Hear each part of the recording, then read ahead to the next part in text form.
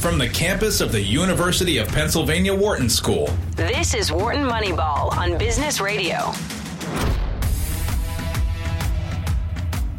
Welcome to Wharton Moneyball. Welcome to 2 hours of sports analytics, coming to you via Zoom. Cade Massey hosting this part of the afternoon with my one and only colleague today, Adi Weiner. Adi, good afternoon to you. How are you?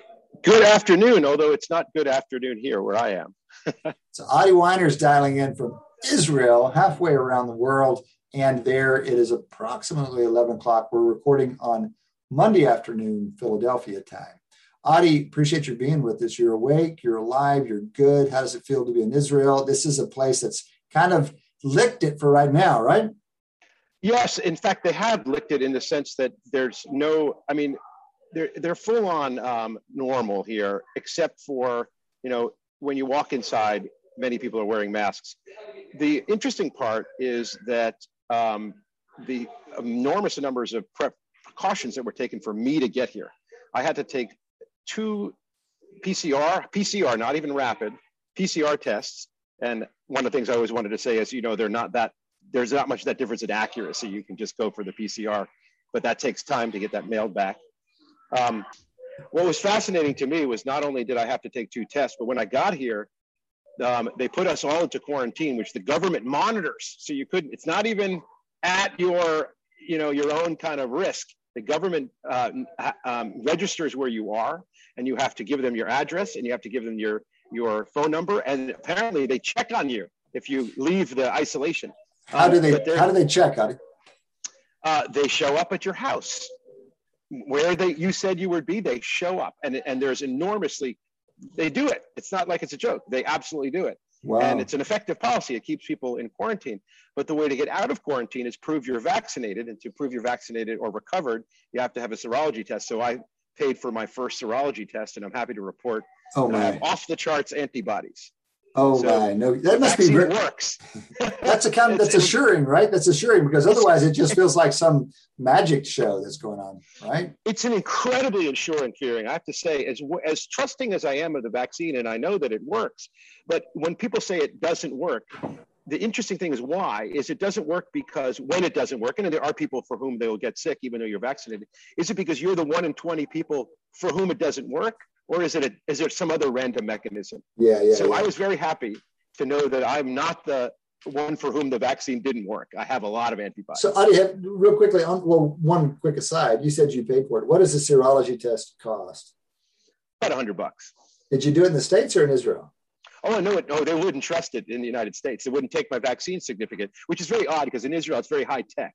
So your vaccine certificate is on your phone, and it has a QR code, and it's all very electronic and integrated with the government and your health services. I whip out my CDC white little card, which is faded at the edges, and they go, "What kind of country are you coming from?" What is this? What is this? So remind us how many people live in Israel. Whenever we hear these kinds of systems, it's hard not to be a little jealous, but it is a much smaller nation. Yeah, you know what? The best analogy is New Jersey, about the same size in population and in square footage or area. Okay. So I like the analogy, and that's helpful. But what is the number? How many about millions? 10 million, not 9 to 10 million people in an area about the size of New Jersey. And like New Jersey, which is mostly pine barrens down to the south, it is also mostly desert in the south. So it's a very concentrated country, very highly dense population. Okay. But the serology, that's their technique, and that's how they're handling people coming in. But they're talking about handling in large numbers of international visitors in about a month. And this is a country that has essentially no more cases, just a trickle coming in on a daily basis. And they're going to try to open up to tourists. And the plan is to do serology testing in the airport. Wow. Which is not that easy. Give the test, but then the results will come later, or do they actually get the results straight away? That's a piece that I don't know. I think the results would come potentially within a few hours, and then they would contact anyone who wasn't. But right now they do in the airport PCR testing for free, and that's very fast because we've all done that test. It's just a quick swab, and you're on your way.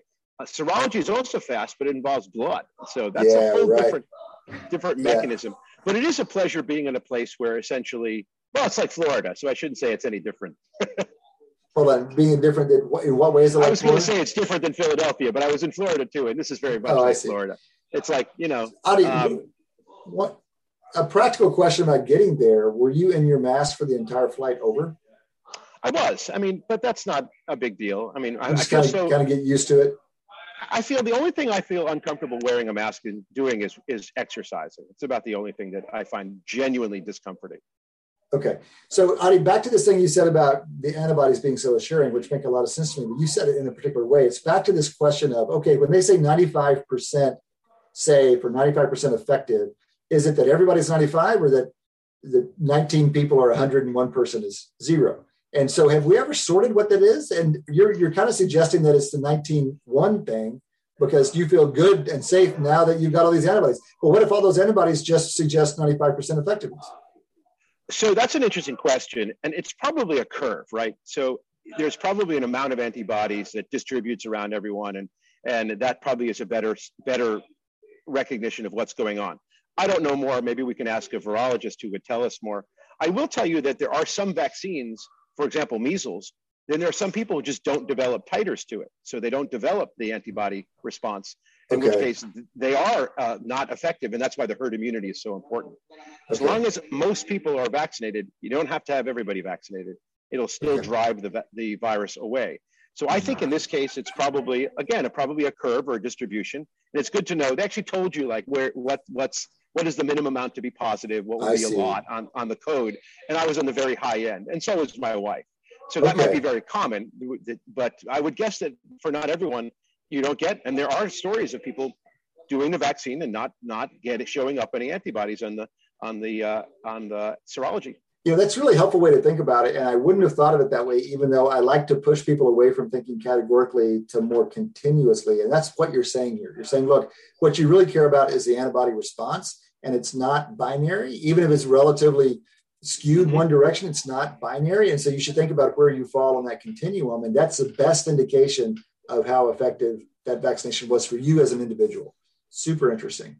Now, I understand that my sister went out and paid for a serology test and didn't have antibodies. And it turned out that you got to get the right serology test to the right vaccine. So that would be disconcerting.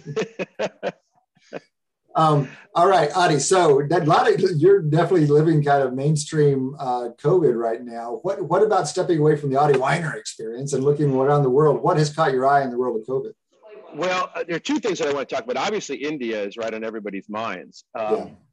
Those numbers, Adi, give me some perspective on those numbers because maybe we're just now forgotten what it was like at the peak in the States, but whenever I read 300,000 new cases a day, it just blows me away. And then the more terrifying stuff is that the hospital system is just not able to handle it. And people are supposedly literally dying from lack of oxygen, which is just horrifying.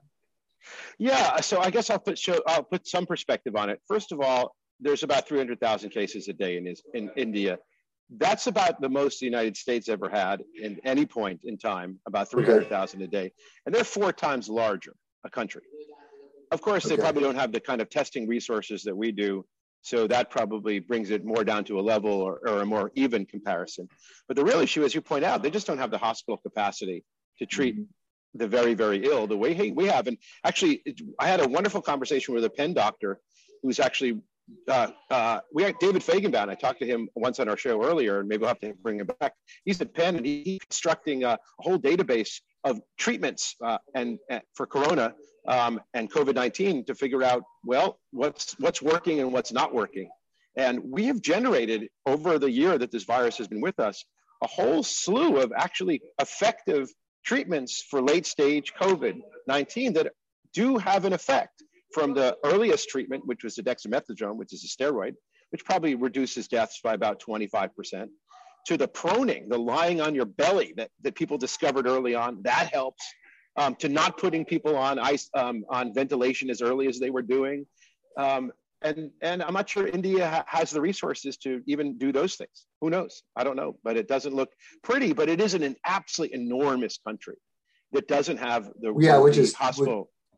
That just magnifies the impact of everything, of course. It does sound like the corners of the world, around the world, are mobilizing to try to get more resources to those guys. And it's heartening in one hand, but it's also disturbing that there wasn't better planning. I mean, this thing is nothing is surprising about any of it, right? And even the India spike has been going on for weeks now. And once we see, it's one of these things, Adi, where I feel like once we see the thing tick up a little bit, we have a pretty good sense, especially if we understand the raw material. We have a pretty good sense of what's coming next. And so it's a little frustrating that, okay, so Great Britain is sending 200 ventilators. It seems like that could have been organized before now. The problem with India is that India was a case where they seemed to have skirted it. They had right, early on. They were it was light. Right. It was light and it just didn't pick up. And in fact, I remember reading a lengthy article in the press, just kind of figuring out, well, why has Africa completely avoided really any devastation coming from COVID-19? Why had India avoided the same thing?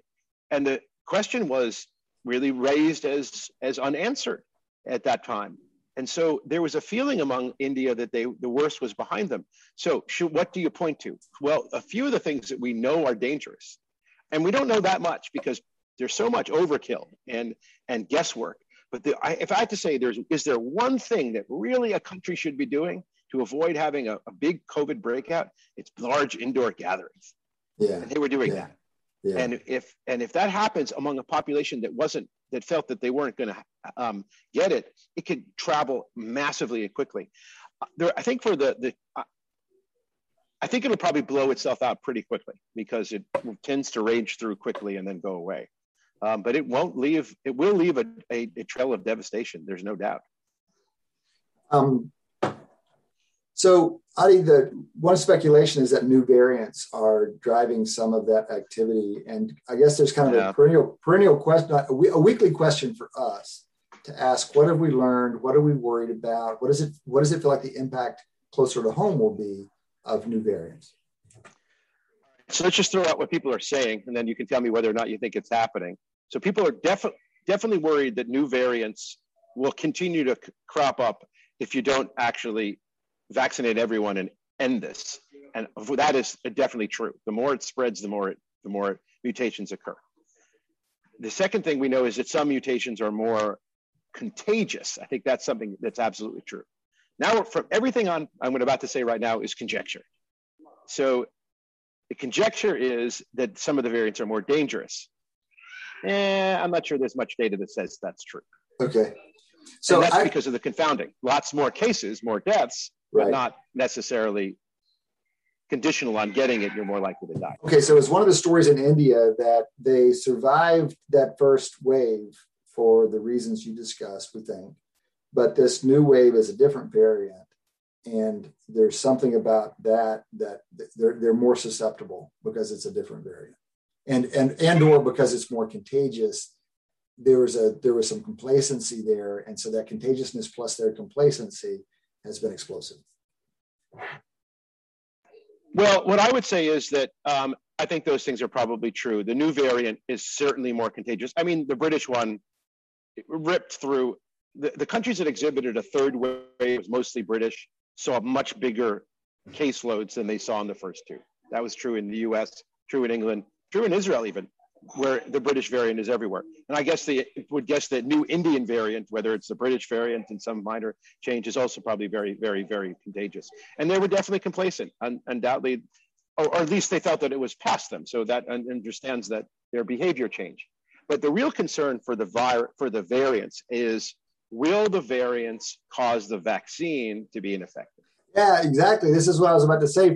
You're vaccinated now, and I know you've been sighing big relief since then. And of course, lots of us are vaccinated now. And one of the reasons to continue to show some caution about what kinds of situations you put yourself into, when you wear masks, one of the reasons is eventually there'll be some variant that comes around, at least with some probability, some new variant that gets past your vaccination.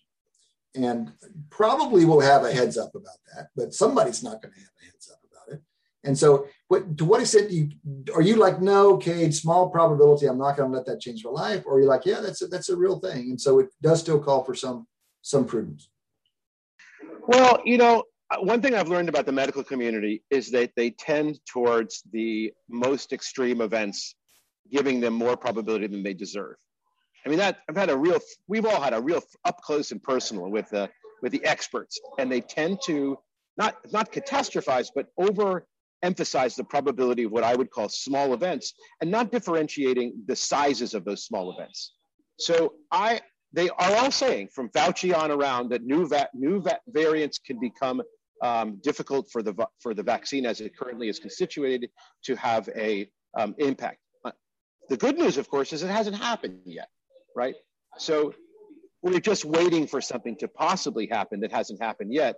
The virology of it, as I said on our show a bunch, the difference between the mutations here, they're not the giant changes that you see in the flu vaccine on a year-to-year basis. They're really much smaller because there's so many possibilities for having mutations. Most of them are very small. And so I'm not so concerned yet. Okay, let's talk about where vaccines are in the U.S. We've managed to kind of plateau this thing for a while, but we're kind of merely plateauing it. We are at 53 or so % of the adult population of the U.S. with at least one vaccination shot. In the senior population, it's more like 82. Overall, it's something like 42. But we're also seeing a slowdown. We're off the peak of something like, whatever it was, 3.3 million a day or something. We're off that peak. If you look at states, we're now at the place where the state with the highest percentage of their population with at least one shot is twice as high as the state with the lowest. So New Hampshire is leading the pack with 60% of their population. Their adult population has 60% of their adult population. No, 60% of the entire population has at least one shot. Mississippi, pulling up the rear, 30% of their whole population has one shot. So where are we on vaccination in the U.S. and where do you think it's going? Let me throw out a statistic here that sort of is surprising. There's a study the CDC did at a nursing home where there was a breakout. And in the nursing home, there was about 75, maybe 100 or so residents and about 60 or so, 70 or so healthcare workers. The residency vaccine rate was around 80%, which actually surprised me. I thought it would be higher. But okay. Do you want to guess what the healthcare worker vaccine rate was? I mean, you would have thought, if you hadn't told me anything a year ago, I would have said, 90%. But now, based on what I've heard, that I'm going to go with below 50. Well, you're right on. It's around 50%. It wasn't below 50, but it was almost exactly 50%. It shocked me that healthcare workers who work in a nursing home wouldn't all get vaccinated. And again, thinking I'm sitting here in Israel, its success was, they basically said, if you want to go out, you need to be vaccinated. Yeah. And in fact, when I checked into this hotel that I'm in right now, because they didn't accept our CDC looking card, they're looking at that sucker. They check with their guests to make sure that they all have the vaccination. Otherwise, you don't come to this hotel. Yeah. That's the way it is. So I don't think we're going to see vaccine rates get to where they need to be unless we have some kind of push. As I said before, a shove is needed to get people to do it. And the sad thing is, so many people just don't think it's necessary for them to do it, and they're not doing it. So there's just workers.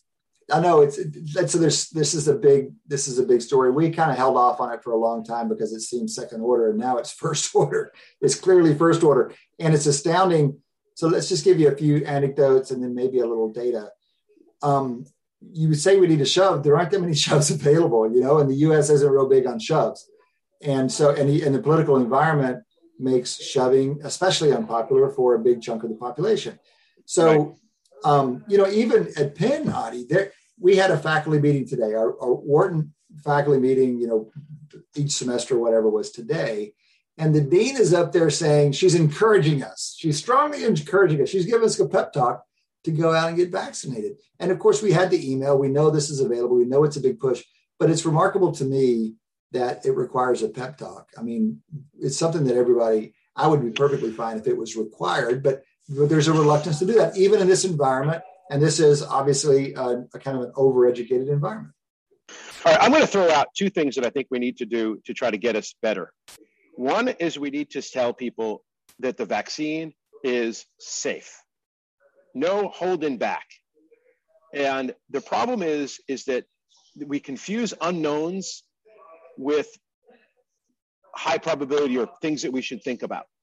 I did a little research into unknown long-term effects of vaccines. Turns out they don't happen.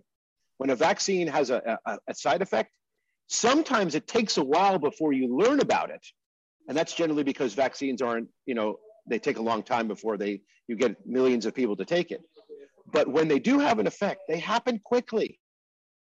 So the consequence of that is now that we've had 100 million doses or 100 million people who've taken the vaccine or more, and that's just in the US, anything that's going to happen short term, and I mean by short term, like within a month, we should know about by now. Yeah. But see, I don't think it's let me give you an anecdote that just blows me away, purely anecdotal, but I don't think it's a matter of like the real message isn't out there. There's like legitimate scientific concern. The problem is just the complete craziness that is trafficked in out there. So I happened to have a beer and a pizza with your buddy Shane Jensen last night in Center City, Philadelphia. And as we're standing outside this place to go in, another fellow walks up and he's picking up an order. And we just kind of start chatting with him. And we talk about the vaccine. He'd just seen his mother and she has a swollen arm. And so he's, and we're like, no, man, you need to get the vaccine. He's like, I'm not going to get the vaccine. Why not? I said, well, they put herpes in it. He said, they put herpes in the vaccine.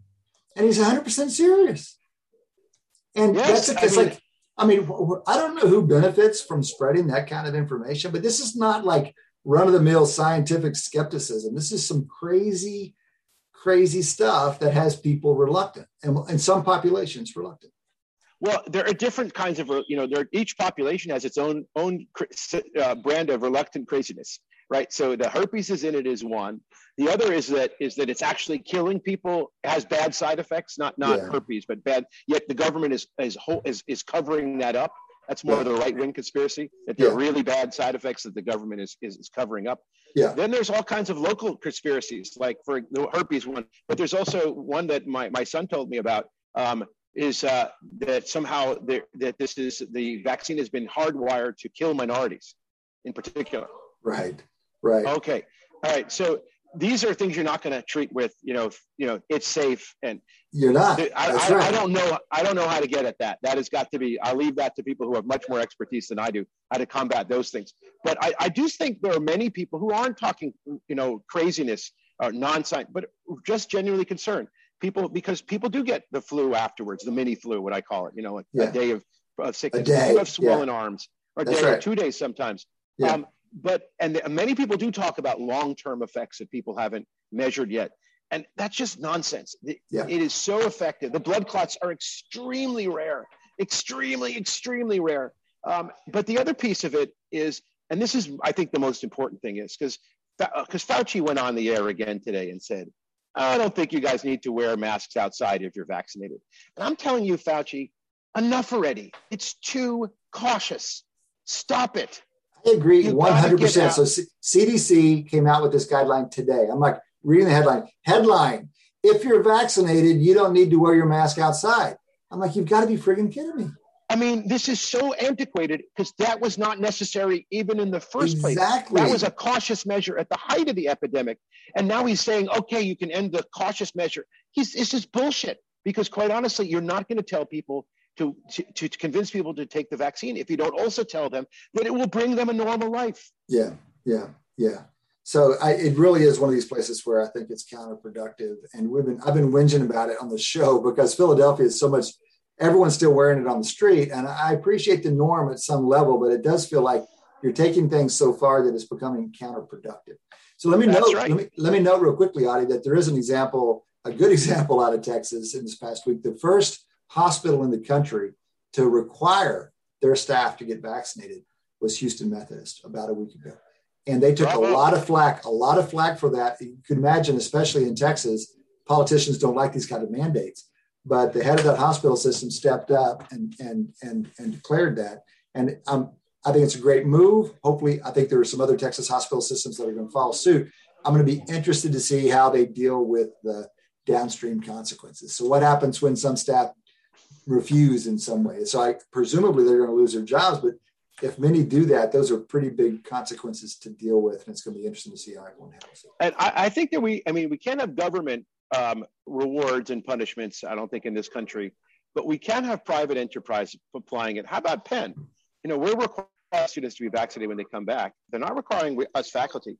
But how about, if you want to come back to campus, you have to be vaccinated. Otherwise, you're I don't know, maybe some faculty would want to continue to Zoom anyway.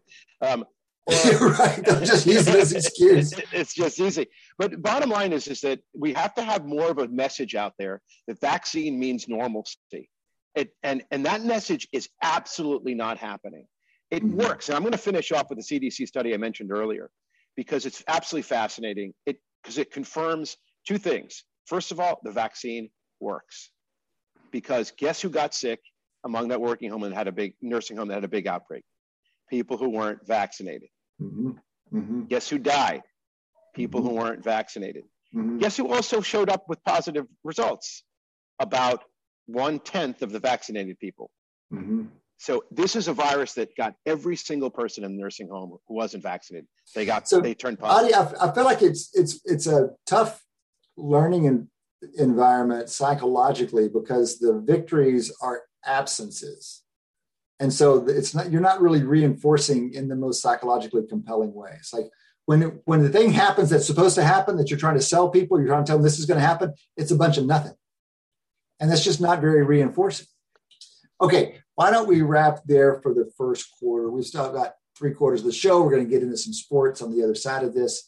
This is Cade Massey sitting here with Adi Weiner, talking across the world to my man over there in Israel.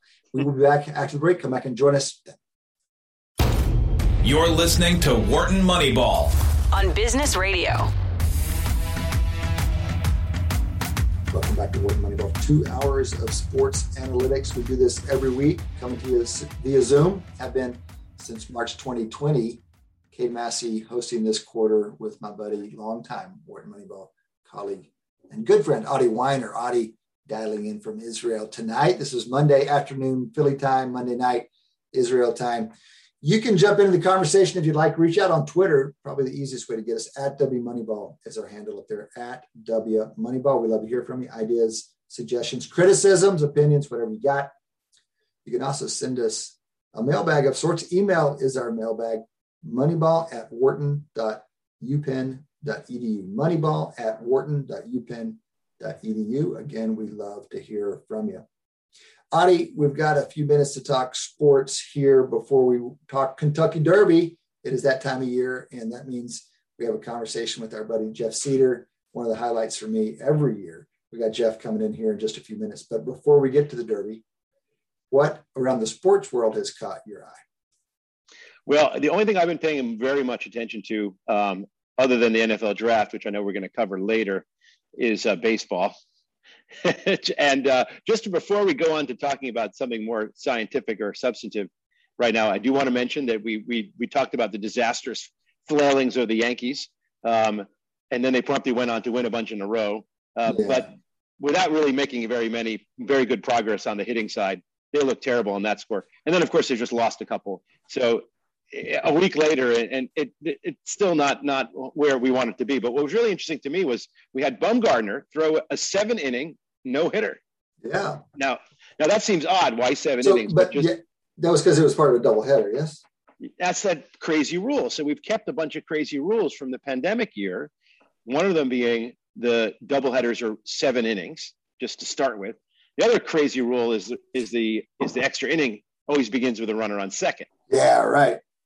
So those are the two really odd ones that have really changed, in some sense, the game. Because what the hell is a 7-inning game? And so one might ask, what the hell is a 7-inning no-hitter? The answer in my book is, well, not that much. Really? So how do you think about it, Adi?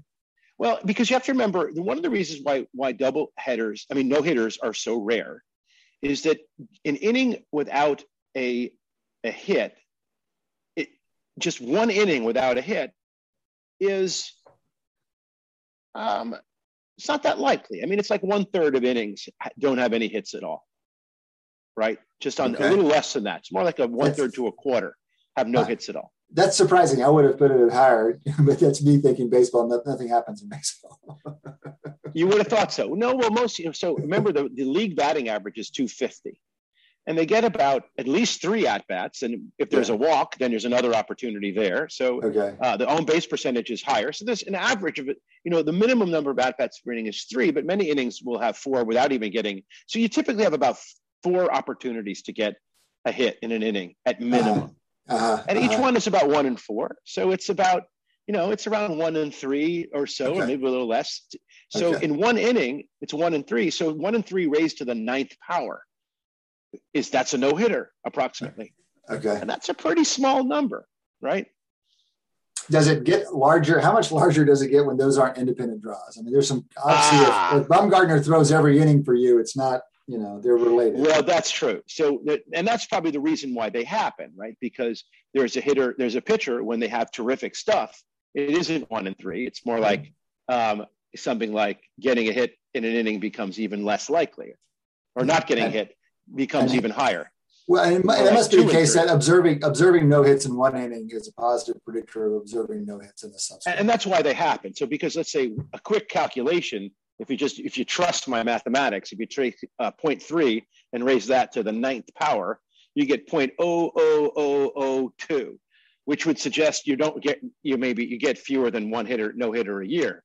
And that's you typically have a bunch in a year. Yeah. So it has to do with pitcher variation much more than it has to do with just getting lucky and getting through it.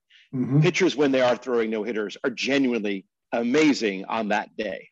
Okay. But 7, it sounds like 7 is close to 9. That's a mistake. 7 is still very far from 9 because it's multiplicative. So whatever the number is, 0.3 to the 9th is about 10 times smaller than 0.3 to the 7. Yeah, right. So that's sure. So that's helpful. But also, is it not the case that getting those last 2 innings is harder than getting the first 2 innings? There must be some increasing probability of a hit as a guy throws. Now, I know you've just done some of this research. Now, you were mostly focused on earlier in the game, like the 3rd time through the batting order, but there has to be kind of a monotonic decline in the pitcher's success as a function of how long he's been in the game. Okay, so one of the things that I learned from that is that on average, things decline almost linearly from about the 6th at bat to about the 16th, 17th, that stretch. After that, it's a big wobble because most pitchers get pulled anyway. Yeah. And I'm just going to pull on the interview we did with the pitching expert on arm fatigue. And his point was, maybe Maddie can pull up the name. His point was pitchers get worse almost as they fatigue, and the damage they do is when they're really tired. Yeah. And maybe a guy, when you're on pitching a no-hitter, you have the stamina and the strength to make it. Hold on. I'm not buying. I think that wobble is just because you don't have data. I'm not buying that the true performance doesn't monotonically decline with every batter he faces at some point anyway. And maybe there's a little warm up in the beginning. Maybe you get your stuff after, top of the first, the end of the first inning or something, but it's got to decline. No. Well, you know what? I can tell you as an experienced baseball watcher, and I've watched many amazing pitching performances all the way out to the very end. They certainly don't look like they do. Now, that could just be our bullshitting our way through, anecdotes, beliefs. Are you sure you're not remembering the cases where they actually made it through the end of the game and not the cases where the guy gets rocked and gets left in one batter too long? That's probably right. But come on. But theoretically, it has to be a monotonic decline. Well, no, on average. Well, yes, that's what I'm saying. In an individual instance, it doesn't have to be. In expectation, I bet it does. In expectation, yes. That's the same thing. It's not that. I know. I mean, in the individual, the expectation for a guy on a day. On a given day. Okay, that's the thing I guess I dispute. I think that maybe this is because I've seen Nolan Ryan in his prime and guys who simply seem to have as much velocity at the end of the game as they've had in the beginning. And if anything, velocity does go down. Okay, so fine. So maybe my intuition is if the guy's going to pitch 18 innings, and I'm going to be correct over an 18 inning stretch, but maybe Absolutely. for the guys with the best arms on their best days, maybe it's flat for through the end of a game. Maybe. Okay. Also, remember, when you pitch a no-hitter, you haven't wasted any time with extra at-bats. So your number of pitches thrown at the end of a no-hitter tends to be what an ordinary pitcher would be throwing at 7 innings. Okay, this is a really good point. This is a good thing for your guys. So Adi has for listeners, some listeners know this. Adi runs a seminar with students around here, both undergrads and grad students. And over the years, this thing has grown into being quite the little workshop.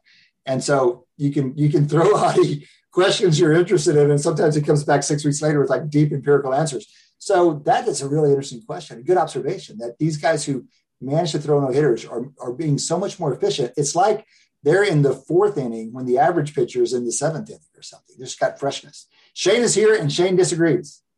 I disagree with the assertion that they're certainly being more efficient than your average starter, but no hitters are not maximally efficient.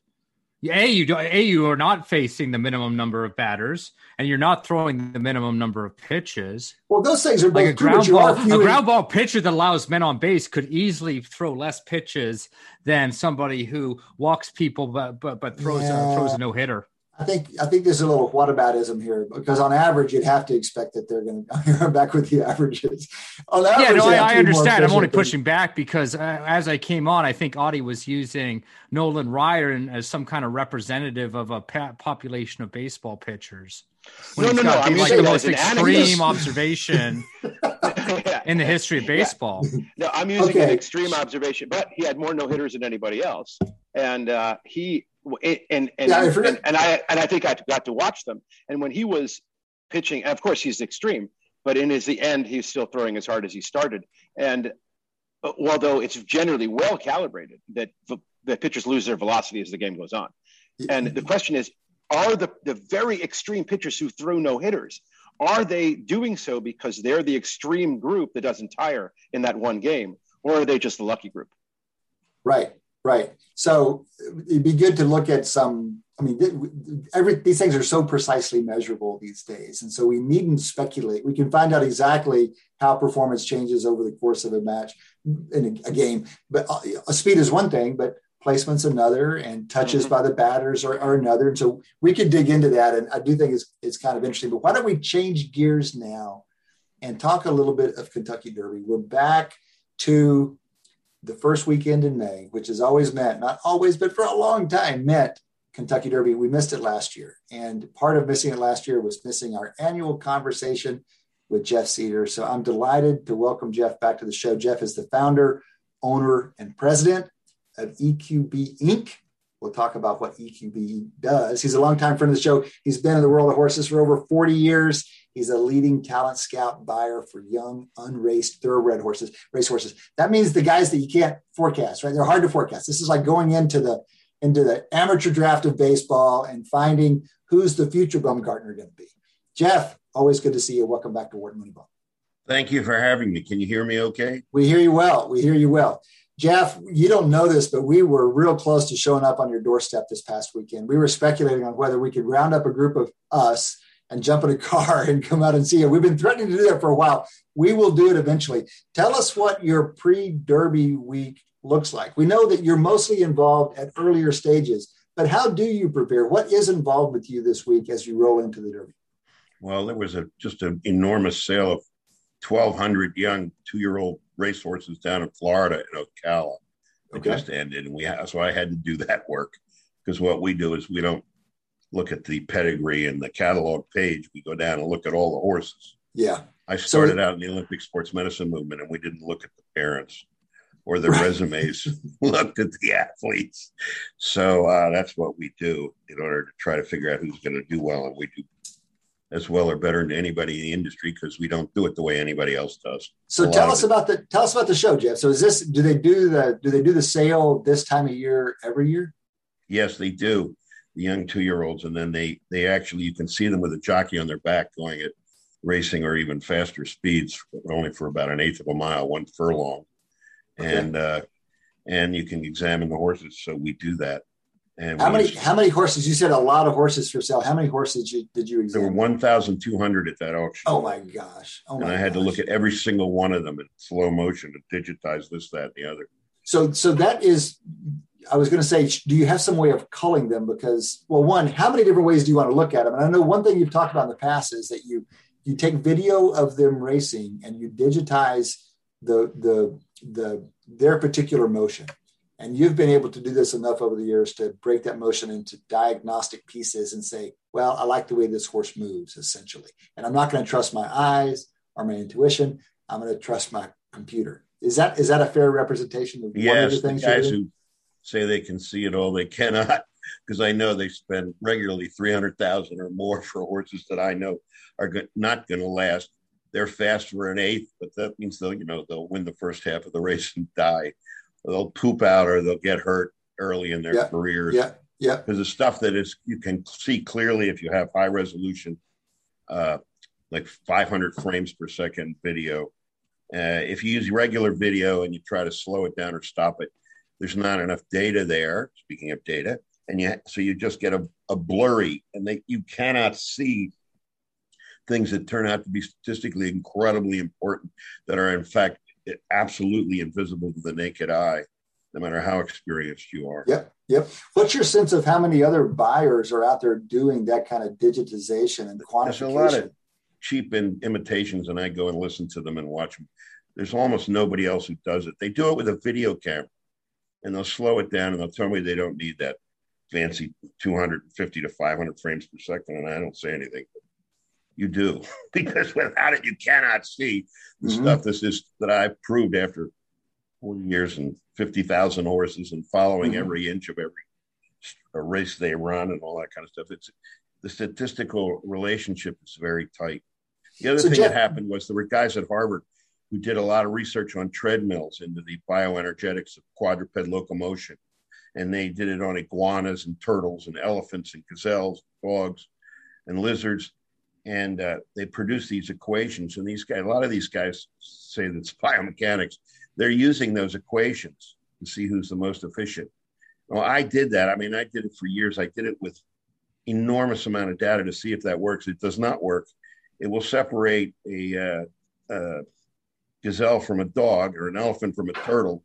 It will not tell you the difference between a reasonably good racehorse and a great racehorse, which is what we need to do to win the Kentucky Derby, which we did with the first Triple Crown winner in 37 years. Yeah, talk to us about that, because we were visiting with you, Jeff, and we visited with you in the years before that, and then we visited with you that year. And you're talking about American Pharoah, of course, first Triple Crown winner in 37 years. How many years? Was that 17? 16? What year was that? 15. 15. Okay, so my memory of that, and it's one of the great moments in our 7 years of the show, you talked about American Pharoah's heart, if I'm not mistaken. And among other things. He wasn't just the first Triple Crown winner. He also won the World Championship that year, and he set track records all along the way. Nobody's ever done that. So he did it against the older horses as well. The Triple Crown is only for 3-year-olds, which we should talk about in a minute or two. Yeah. But we had bought his mother, and she fit all the criteria that we have, all the different variables. So she was an extraordinary individual physiologically, but she got hurt in her second race. And we had also participated in getting his father, Pioneer of the Nile. His mother was Little Princess Emma. And then when he came along, it was owned by a guy from Egypt, and the Arab Spring had happened, and it had shut off a lot of his cash flow. And the Egyptian pound got devalued 50%. He put the horse on a sale as a yearling. My job wasn't just to help him buy horses, but also help him decide who to sell. And I remember, and they put this as the quote of the day in the New York Times that day before the Belmont Stakes when he won the Triple Crown. At the sale, he asked our advice, and we said, "Sell your house. Don't sell this horse." Yeah. Wow. And he was Jeff, extraordinary in so many ways. Real quickly on that, you're talking about as a 1-year-old. A minute ago, you're talking about buying 2-year-old horses. How much harder is it to forecast when they're 1 than when they're 2? Well, clearly, you have to do a lot more forecasting in a 1-year-old than you do in a 2-year-old. So in a 1-year-old, you're forecasting how they will look when they're running with weight on their back. When you're doing a 2-year-old, you can actually see that. So it's more. it's more reliable, but it's also more expensive because more people are see it as well. And right. But we tend to be, for one reason or another, we tend to be about as good buying the yearlings as we are with the 2-year-olds, because we're looking so much deeper. We talk about the heart of American Pharaoh, the left ventricle, the thickness of the septum in his left ventricle, and the amount of blood he pumped, and the volume of that, and it was, which is also his heart, his lungs, and his spleen. But after to find this stuff out, it took 35 years and millions of dollars of private research. Yeah. For everything that worked, there were 20 things that didn't. Sure. Yeah, the heart turns out to be related to so many other things. It's so important, and like 99% of the horses that win major races are in the top 20% for these cardiac variables. And once we nailed that, which took years of research, and that's a good history of science and breaking paradigm story how we got to that. But once we got that, yeah, and American Pharaoh was off the scale on that as well as the other things. Jeff, how hard is it to measure a horse's heart? You got to get some equipment in there. How many horses' hearts do you measure every year? We measure thousands a year, maybe 4,000 or 5,000 a year. We've been doing it for over 20 years. Enormous databases. You have to have that. You cannot compare. You have to compare only to horses the same age within 30 days, the same weight and the same height and the same sex. And you have to have thousands of every little category to compare to. Or we can't compare like a 14-month, 900-pound filly to a 16-month, 1,000-pound colt. Right. Forget it. You can't do it. It won't work. But it does work when you hone in and do it right. And you also have to have a technician who's done thousands. Try going into a stall with a horse jumping around with a machine. If you know anything about racehorses, they're basically wild animals that people learn how to deal with. And go in with a machine and stick a probe in his side and not get killed, let alone get reproducible data. But we figured out how methodologies to do that. We had to invent a machine that's now used portably that does ultrasound in order to get that done 30 years ago, and change the entire echocardiography protocol for how to do it, change the transducers frequency in megahertz. But we figured out how to do it. It was hard. It sounds like fun. We're all about the science around here. So it sounds like it's a long arc. You got to do layer after layer. You have to be willing to be honest about how good is this data? Yeah, right. How much data do I need? And then not stop until you get it. Yep. So Jeff, we've got the race coming down on Saturday. We're glad to be back in that world. Essential Quality is the leading horse on the betting odds at 2-1, which seems pretty short. What do you know about the field? Are there some horses here that you know more about than others? Are there some horses here you're excited about? I think this is a really exciting Kentucky Derby. The Kentucky Derby is always 3 years old, young 3-year-olds. That's basically adolescence.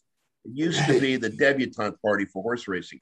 Who's new? Who's good in the new crop? Now, because of the pressure of money, and there's it's like it could be the end of the career. They win it. They were 3-year-old, they're done. But anyway, so they're all young. None of them have gone this distance before, which is a critical variable. And for example, Essential Quality, he carried 117 pounds when he won the Bluegrass so impressively. But he's going to carry 127 pounds in the Kentucky Derby, 10 pounds. Most handicappers would tell you that's a big, big deal. And it's not so predictable what's going to happen. In fact, the Kentucky Derby, because they're going to go 1.25 miles, the whole paradigm has to shift. It's not how fast they are. It's how they slow down. When you see horses passing other horses in the stretch, 99% of the time, they're just slowing down less than the horses around. And in the Kentucky real quickly, Derby, Jeff, remind us about the distances, because most of us are accustomed to thinking about the Derby being the short one or shorter, and then the Belmont comes around at the end, and everyone's talking about it's the long race. But what you're suggesting is these horses are young, and they haven't even run 1.25 miles yet. No way. They've run 1.1 miles. One of them ran 1 mile and 3/16. I think that was which race that was. And that last eighth is especially important because of this slowing down. It's a killer. I mean, they're running. These are some of the very best horses in the country. So they're running against the best times and this and that. And, it's like, it would be like Usain Bolt. Would it make a difference if he had to run 1 mile? Of course it would. No matter how dominant he is at a sprint. So now Essential Quality, and in that same race, highly motivated, who's 10-1 in the morning line, right? when you extrapolate out the logarithmic fatigue curve for how these two horses slow down as they run, which by the way is reproducible unless they get hurt or sick. Now, highly motivated, he's 10-1, comes out at almost the identical time for 1.25 miles. So he was second, not beaten by much in the Bluegrass. So he's not going to give away. He's not going to be easy just because Essential Quality beat him. It doesn't mean he can beat him in 1.25 miles. In fact, I think they're very much even. Then you got 3 unbeaten horses here, not just Essential Quality. You got Rock Your World, never lost a race. You got who else is unbeaten here? Helium, Smarty Jones. He should never have been a favorite except for all the hoopla about Smarty Jones when he had the Derby, although he did win. But he was unbeaten. That's a big deal. In my youth, and I'm getting to be an old fart now, I used to ride racehorses, exercise. And I can tell you, when you go out with a group of horses, especially on the countryside, some horses want to be in front. They'll kick the other horses and they'll drop dead before they'll be second. And others don't care. They'll go drop in line. There's some horses, man, they'll do whatever it takes to win. And if they're unbeaten, Jeff, you don't know how good they are. That's really interesting to hear you say that because you're so about the numbers otherwise. And that feels like the psychological variable. It's not just human psychology, it's horse psychology. And yet it's something you believe in. Well, there's data to prove it. I mean, talk about data. The data, what kind of data is it? What they've run hard enough to be in the front. How do you know if that's the most they got, if they've never been challenged? You don't have the data. So you can't really be arrogant about how good they are. You say, well, we don't know. And let's see, who else is on close times? Hot Rod Charlie. If I extrapolate out the logarithmic fatigue curve for how he runs, he comes up with the same time at 1.25 miles. It's Essential Quality. So you got 3 or 4 unbeaten. You got 2 of them that extrapolate to the same time as Essential Quality, and they're all real long odds. So this is a great betting race. You got 3 or 4 races, 3 or 4 horses with the data suggests they really got a shot. They're really long odds. That's wonderful. Jeff, we're going to have to wrap out of time, unfortunately, because we could have this conversation for a long time. But as always, love hearing from you. You give us a different perspective on this stuff. And just to reiterate, you named 2 horses that have longer odds, much longer odds than Essential Quality, Highly Motivated and Hot Rod Charlie. Their logarithmic fatigue curves make them good matches for Essential Quality, even though they're much more favorable bets than Essential Quality. And Rock Your World is it?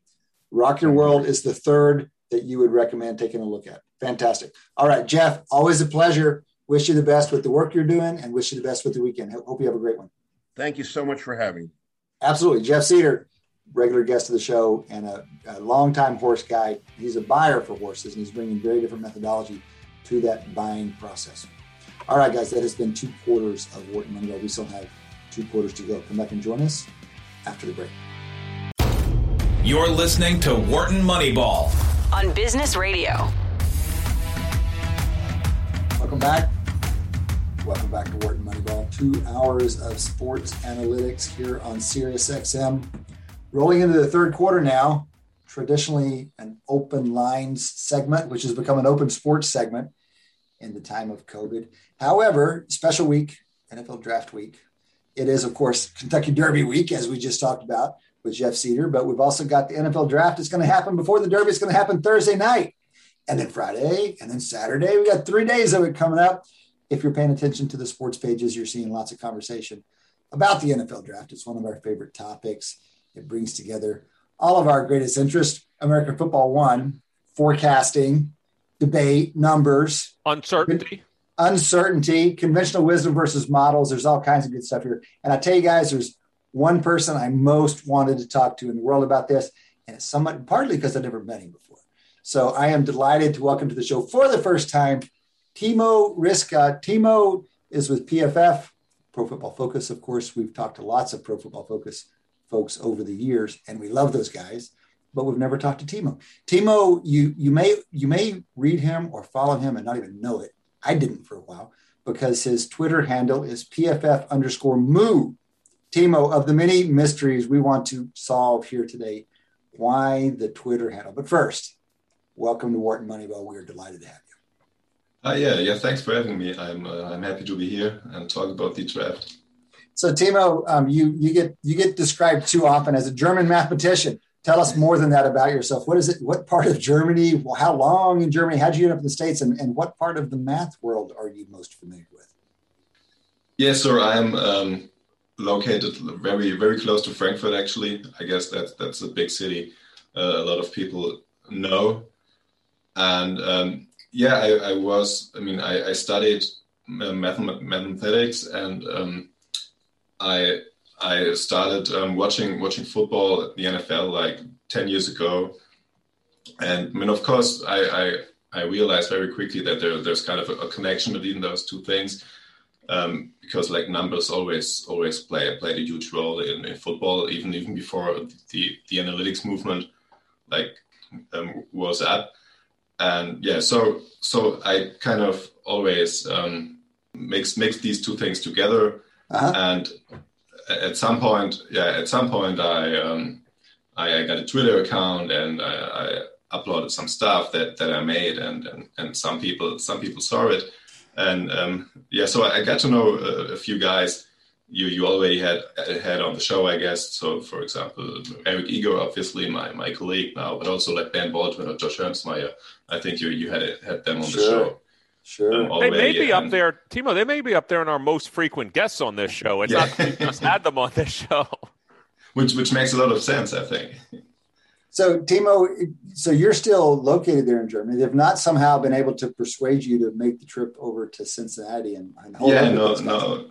I don't know why you would turn that down, man. I mean, it feels like they're just kind of taking over downtown Cincinnati. They've got these studio sets now. It looks like a big playground essentially for the folks that are interested in this kind of stuff. Right. I mean, I have family here, and I don't plan to move to the US, but I would have. I mean, it was planned that I actually visit the Cincinnati, maybe even for last year's draft. But then obviously the pandemic had hit, right. And so these plans got delayed a little bit. But I definitely plan to visit the PFF headquarters at some point. You're going to have a hard time taking part in the live festivities given the time of the first round anyway, right? This thing's kicking off 8 p.m. Eastern. So that's going to be 2 o'clock in the morning for you. Right, yeah. A little rough. Hey, but we are curious about this. It's a minor thing, but where does PFF Moo come from? Everyone else has got these proper names, and yours is... Yeah, actually, I mean, it's just the two last letters of my first name. And... My then girlfriend, now wife, used to call me like this. I don't know why. Maybe Timo was too long, but it's not very long. But for some reason, it was too long. So she just called me. Actually, it's not really pronounced Moo. It's more like Mo. Okay. And and I kind of liked it, and then I just used it as an online alias kind of frequently, and that's why I called my Twitter handle like this, and I never changed it. These handles have lives of their own for dang sure. All right, Timo, tell us a little bit about how you're thinking about the draft, and we can take this in a lot of different angles. But I think maybe the starting place is what are you most interested in about the draft this year, and just let's start there. I mean, I think in general, given my background, I'm not that kind of a film watcher. I mean, I enjoy watching football, and I enjoy watching good players play football. But obviously, I'm not coming to the draft with the goal of finding out all the details about the players. Okay, which players has which traits, and all the details of the technique of the players. That's not something that I'm an expert in. Yeah, I mean, obviously. So I'm looking more at the macro perspective from the draft, like finding out which traits might matter more, or looking at the uncertainty that comes with the draft. Like, is there a difference in? And obviously, there's a lot of uncertainty about each draft prospect. That's something we have to accept. But are there differences across positions? Like, can we be more certain for some positions than for others? Stuff like this. That's kind of generally what I'm most interested in the draft in general. I mean, of course, for this year's draft, it's just I mean, obviously the the third overall pick is like the one thing everyone wants to know. It's kind of feels like that's when the draft starts. Yeah. So what can you tell us about that particular issue? So one of the things of many that you've done that caught my eye was your work replicating or testing, and it did replicate the loser's curse draft chart that I did with Thaler years ago. But you improved it in one very important way. You provided a rigorous, objective answer to a question that many had speculated for a long time, that things were different for quarterbacks. So you essentially came up with two different charts, one for non-quarterbacks and one for quarterbacks. And the one for non-quarterbacks looks just like the one we estimated years ago, which goes in the wrong direction. It's upward sloping in the first round. Yours peaks kind of mid-round, but the point is the same, that the top picks are actually not the most valuable picks if you consider uncertainty and compensation cost. However, you go out and say, but for quarterbacks, that's not the case. That it is downward sloping. It's not very downward sloping. It's a lot less flat. It's a lot less steep, a lot flatter than traditional trade charts. But you showed that it was very different for quarterbacks. So what is the implication of all of that for the big story in the 2021 draft, which is all the quarterbacks that are being considered at the top of the draft? Yeah, I mean, it basically means like if you're a team like the Falcons and you have a quarterback who is 36, 37, Matt Ryan. I mean, he's a very good quarterback still probably, and he might have two good years left. But man, if you're sitting at 4, like that's a huge opportunity, because I mean, just because he's a good quarterback and he gets a new coach now, so he might actually play good next year, which means the Falcons will not draft at 4 again, and next year will not be a draft where there are many top quarterbacks. So the opportunity they are getting right now, they won't get this in the next 5 years probably. I mean, maybe in 4 or 5 years when they might be really bad, but not for the next 2 years. So I think they should either draft a quarterback, or the other alternatives of course trade down, because there are many. There should be many teams interested in this pick, and I guess they definitely. I think they got calls, and so let's take that issue, Timo, because that puts you in a tough spot. It's one thing to say, well, they should take, Trey Lance over Kyle Pitts just because quarterbacks are more valuable than tight ends, even these kind of the exceptional tight ends. But it's another to say they should accept a trade back rather than take the 4th quarterback on the board. So where are you on that? And again, you've done the best, most contemporary work on the value of quarterbacks and therefore the value of trading for quarterbacks. What's your position on whether the Falcons should make a pick there or trade back, assuming they've got a decent offer, like a market offer? Yeah, I think the most advantaged part of trading back this year for them. I mean, obviously they would miss out on the quarterback this year. But I mean, apart from the fact that the pick they would make this year would still be kind of good, but obviously they would most likely get a first round pick for next year, because the Jets and the Dolphins also have 2 first round picks this year, but they will probably. I mean, the Jets are picking in front of them anyway. So whoever trades them, they have to give up a first round pick next year, maybe even the year after this. And this means even if they play fairly well next year and don't have a high pick, they still have the draft capital to then move up again and take the opportunity at quarterback maybe next year or in 2 years. So how do we think about this question? This isn't in your model because it's outside your model because it's so hard to model. How do we think about, well, we can't just put off forever acquiring our next franchise quarterback. So yeah, maybe the draft chart and our Timo's analysis says if a good offer comes in, they should trade back, get next year's one. And then next year, what's Timo going to tell us to do? He's going to tell us to trade back again. And then I'm never going to have my franchise quarterback. So how do you consider that with everything else? I mean, the kind of stuff that you and I have done over the years, we don't include that in the calculus.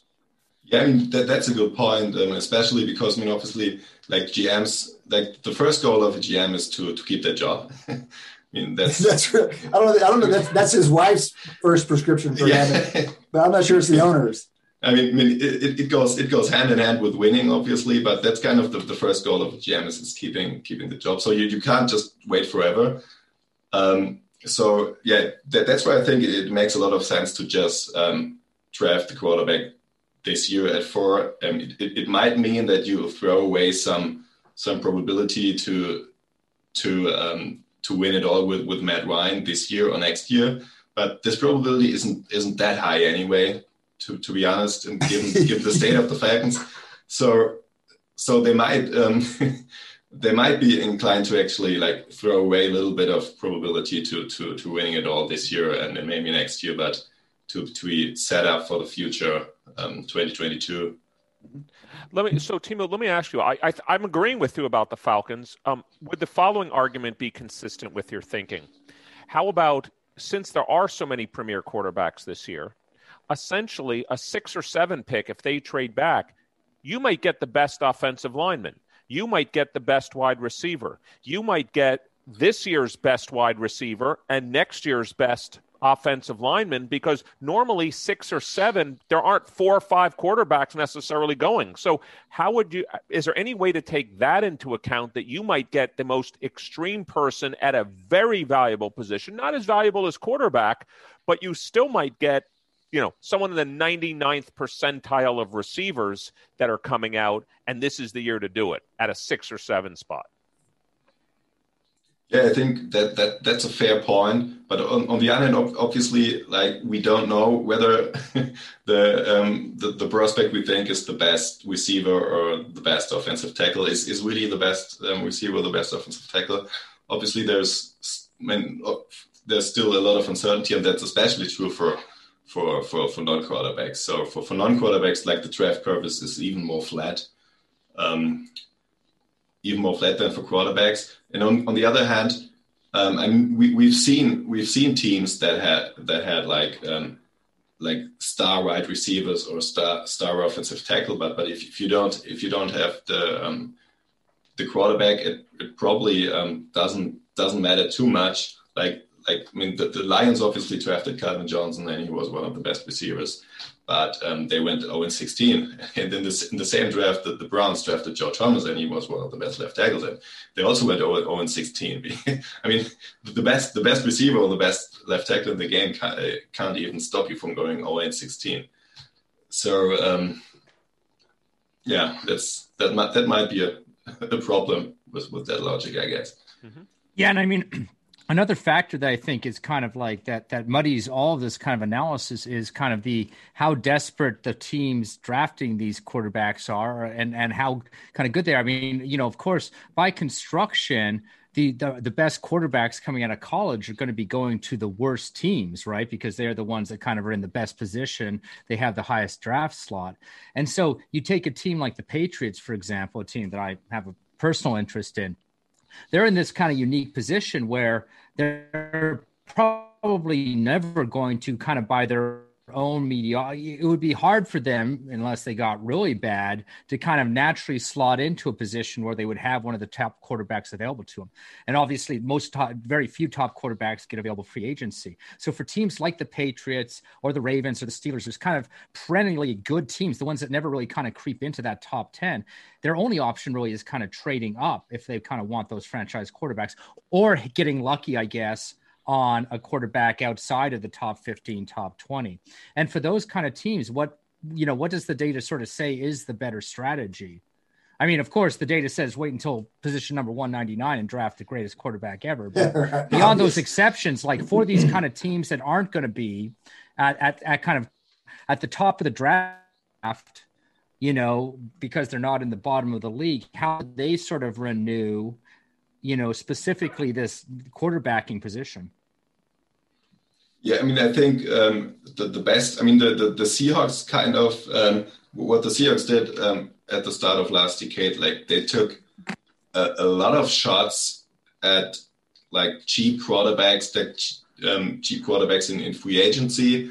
And I think they also drafted fairly many quarterbacks. I don't have a list now, but and obviously at some point they hit they hit Russell Wilson, and that was of course very good for them. I mean, I'm not sure whether this is too reproducible.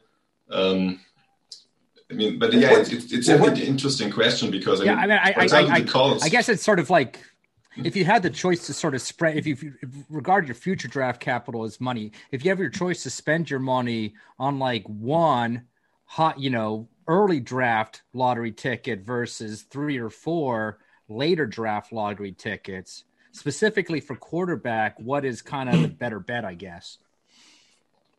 And it has to recognize, I mean, a lot of people have been running these relatively anecdotal summaries that say, look at all the guys who have traded into the first round to take a quarterback and how rarely that works out. And for that matter, look at the last 10 years of first round quarterbacks.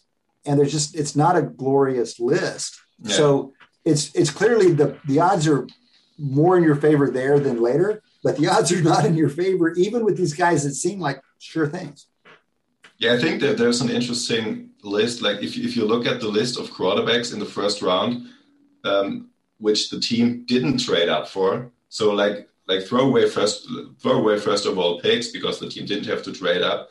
They were just there. But if you look at quarterbacks who weren't drafted first of all, but the team kind of settled for them. So they didn't trade up. They just fell to them and they took him. I think Justin Herbert last year, if he turns out as good as he was as a rookie, I think he's the only hit among those.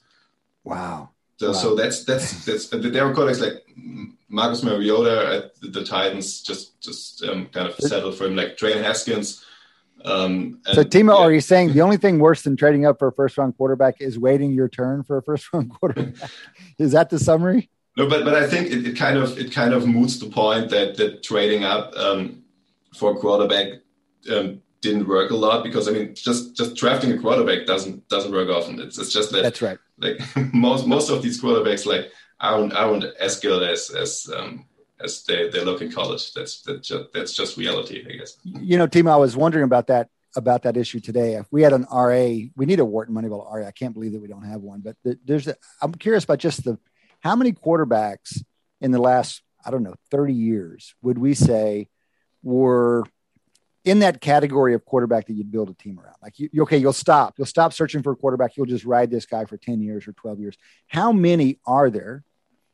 And then put that in the numerator and put in the denominator just how many quarterbacks were drafted. Forget the free agent guys, but it's like the number of guys that have been drafted in the last 30 years and the number of them that have been like essentially franchise quarterbacks, that even if they're not necessarily Super Bowl guys, that you're willing to settle in and take this guy for a long time. What's that percentage?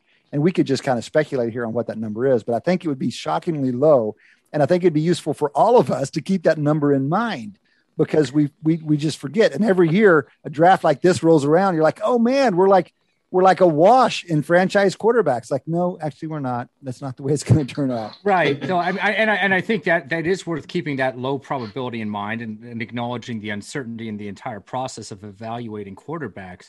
But I think a better calculation is, to use the franchise quarterbacks, however we define them, as the denominator, and ask, among the franchise quarterbacks that we've seen over the last 20 years, how many were in the top 10, how many were actually taken in the top 10, how many were available outside of the first round, how many were available in the second half of the first round, et cetera, right? Because that's really kind of when we're making these kind of trade up or down decisions, you should definitely keep in mind that there's a high risk with anything. Every single one of them is a lottery ticket with perhaps a low probability, but is it worth paying that extra money, that extra future draft capital to move up to, like, is a top 15 pick actually any demonstrably better of a lottery ticket than a 15 to 30 pick versus a below 30 pick? Timo, is there ever a scenario, if you're the Jets or the Jaguars, you have 3 picks in the first 35, both of them, any possibility they draft a second quarterback at the beginning? No. I'm asking you a serious question. Yeah, that's a very good question. I actually wondered about the same just today, because I saw a mock draft today where Justin Fields fell to 32.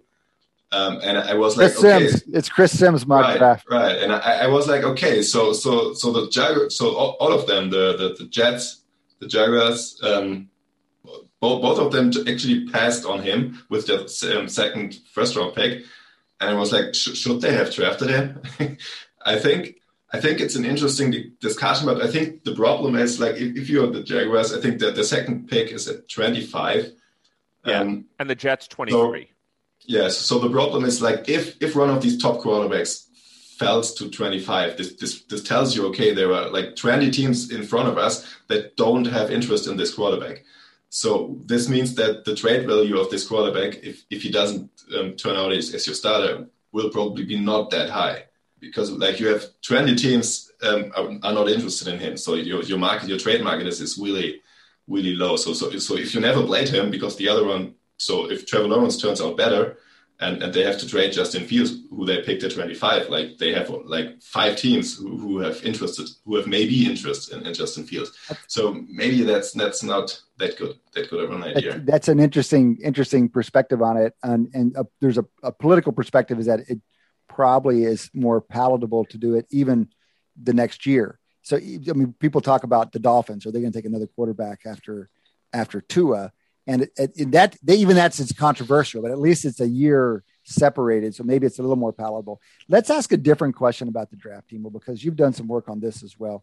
And that is, are some teams or some general managers better at the draft than others? And I don't mean managing their picks and making optimal trades, which is kind of how we've been talking about it. I mean, in the actual selection of players. And this is something that you dove into in February with a very cool article on PFF. I did some analysis on this years ago at Sloan, and then there've been some other folks who've shown it seems like it's chance. And you dove in here and did some digging around, and you conditioned on lots of things. I'm curious what conclusions you drew at the bottom of this article. Again, we're talking about a PFF article from February where you're asking, are some teams better than other teams? And Eric, you should pay a lot of attention to this conversation. Yeah. So, I mean, first of all, like when you look at draft success and then you measure it some way, like we measure it with our PFF raw statistic, and then we compare the actual production of a player in his first 4 years compared to the expectation based on his draft pick, and then we can kind of make a list which team drafted the best players at given the draft position. And I mean, of course, when you make such a list, you will have like some team at 1 and you will have some team at 32. And this is always the case. If you make a list of random things, then someone has to be at the top and someone has to be at the bottom. But like the question is whether this comes from actual skill or just luck. And like the problem is, I mean, of course, the data set is not very huge. Like each team makes 6 or 7 picks, maybe 8 picks each year. And we have like data for 12, 13 years, but then GMs change, obviously. And the problems, like the bad GMs. So the GMs that didn't have luck in the draft, they change. And the GMs that have luck in the draft, they don't change because their team is successful. So it's kind of a positive feedback loop. So the GMs that got lucky in the draft, they are allowed to keep their job. And then it looks like, okay, Mickey Loomis from the Saints, he had the best draft success over the last 12 years. And he was like one of the only GMs who we actually worked for his team for that long. So you might think, okay, right. but that's only true because he kind of got lucky in the draft in the first time, but obviously he also got lucky with the quarterback. And that's the other problem when we do this kind of analysis, because obviously, like, we can only measure the production of a player, but we cannot measure the actual talent of a player. Okay, so hold on. Someone's going to push you and say he didn't get lucky on that quarterback. He signed that quarterback, so that wasn't a draft. He took it. Well, maybe he got lucky on the health of Breeze. I don't know, but it was outside the draft process. But Timo, push on to your conclusions, because you cut this and you conditioned it enough that you ended up, I think, saying that there was some difference or not, but just remind us what you concluded in the end of this article. Yeah, I mean, in the end, I concluded that I can't find any evidence that some GMs are better. Like most GMs have good stretches and then they have bad stretches. Like Jason Light from the Buccaneers, he had some terrible stretches early on, and last 3 years he just hit on every draft pick. It's crazy, but he will most certainly have a bad stretch again at some point over the next 3 years. So Timo, that's how things work. You may be more of a fatalist about this than I am. We've been digging around on this issue ourselves. I've been working with Zach Drapkin, a former assistant producer on this show and a student here at Wharton, and we've looked at something like 136 general managers over the last 20, 25 years, trying to see if there's much signal in their performance. And Light is one of the few that we would say with some confidence is drawing from a bin that's not a zero mean bin, playing above chance. It looks like that's in our numbers. And I saw him popping out at the end of yours, and I realized, as you say, any list will have a top and a bottom if it's got some randomness in it. But Light is the only active general manager he's the one of the active general managers. He's the one we're most confident might be pulling from a non-chance bin. Guys, we're about to have to wrap up with Timo, and it's a shame because I would like to talk to him for another half hour. We've got some other great folks we're going to talk to. Well, Timo, we'll bring you back, but before you go, these guys might have some other questions for you. Shane, you've been trying to get in here. Well, it's kind of a question/comment. It's just kind of pointing out, I think what Timo was about to talk about is that evaluating kind of the success of a pick, especially a quarterback, is all about how that quarterback is developed as well within the organization. So, Mickey Loomis in New Orleans perhaps looks good in part because he's got one of the top coaches in football as well there. Right, and so, this kind of this counterfactual of how well these picks would have done in the absence of either a particular general manager or a particular coach is what we're trying to kind of get at when we estimate how skilled a particular pick is. But it's really hard to evaluate because it's this multi-part interaction between the player itself, the coach, and the general manager building the team around them. And a small sample. What a great recipe for figuring out what one guy's doing. That's a very good point, because what I also found is that most of the surplus value that the Saints got from the draft picks were actually at the offensive side of the ball. And you kind of have to think that Sean Payton plays a huge role there. And obviously Drew Brees also plays a role there. I mean, he definitely helps his offensive lineman to develop. He obviously helps his wide receivers to produce with its accuracy. So, Drew Brees and Sean Payton definitely played a huge role with the draft success for the Saints. It's a great observation. That's really interesting. That could be looked at more broadly. Like when teams have a known strength on the coaching staff on one side of the ball, do the players end up performing better? So interesting, because that impacts a player's career, and yet we evaluate them as if it doesn't. Eric, jump in here. Last word. Yeah. So I was just going to ask you, Timo, of the 5 major quarterbacks that people are talking about, how much separation do your models suggest are really between them? Do you mean like specific prospect models for this year, or specific prospect models for this year? I'm not asking you to. I know you've. Cade said you redid a lot of the analysis that he had done with Dick Thaler years ago. I'm saying this year's draft, these 5 quarterbacks, like, is Trevor Lawrence, twice as likely to be a franchise quarterback than, let's say, Justin Fields or whoever you want to put as the 5th one? Like, how much separation is there really? Or in my view, I'm not so sure he's that much better than any of these other quarterbacks. And so, I'd probably draft him first, but I don't have that much certainty in it. But I'd love to hear what the mathematical models say. Yeah, so our models like Trevor Lawrence and Justin Fields a lot, in part because, obviously they played at least two very good years. And so Mac Jones obviously had only one year he started, and obviously he also had a very good supporting cast, and that of course goes into the model. And the model also doesn't like Trey Lance that much because he obviously also he doesn't have a lot of sample size, and obviously he has all the traits, but when you create a model out of production, then the small sample size of course always is a problem. Right.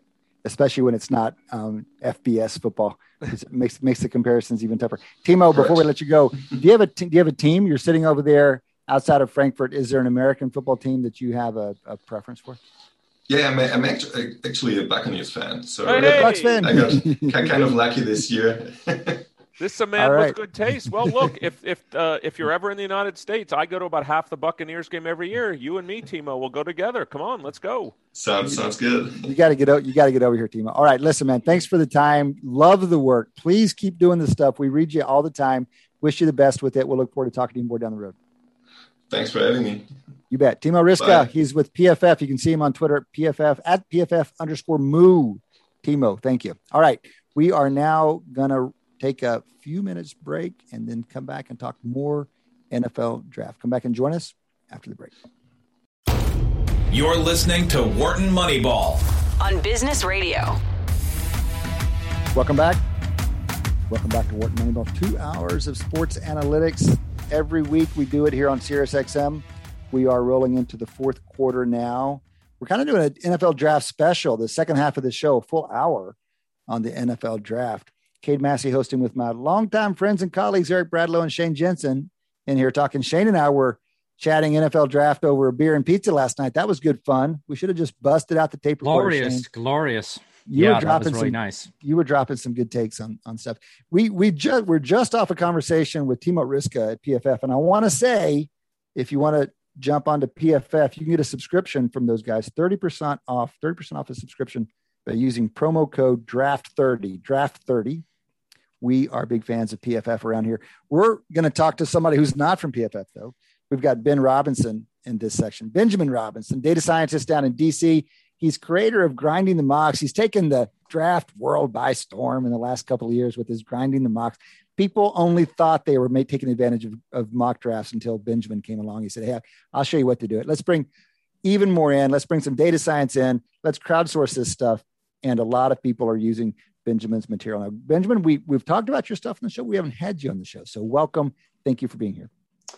I'm very excited to be here. I'm a long-time listener, at least a long time in the last few years. And so it's an honor to be on with you guys. Well, we're very pleased to have you. You can follow Benjamin at BNJ_Robinson on Twitter, at BNJ_Robinson, and Grinding the Mocks. You Google that. You're not going to have a hard time finding him, except you'll find a lot of other people referencing his stuff these days. How busy are you this week? How much fun are you having this week?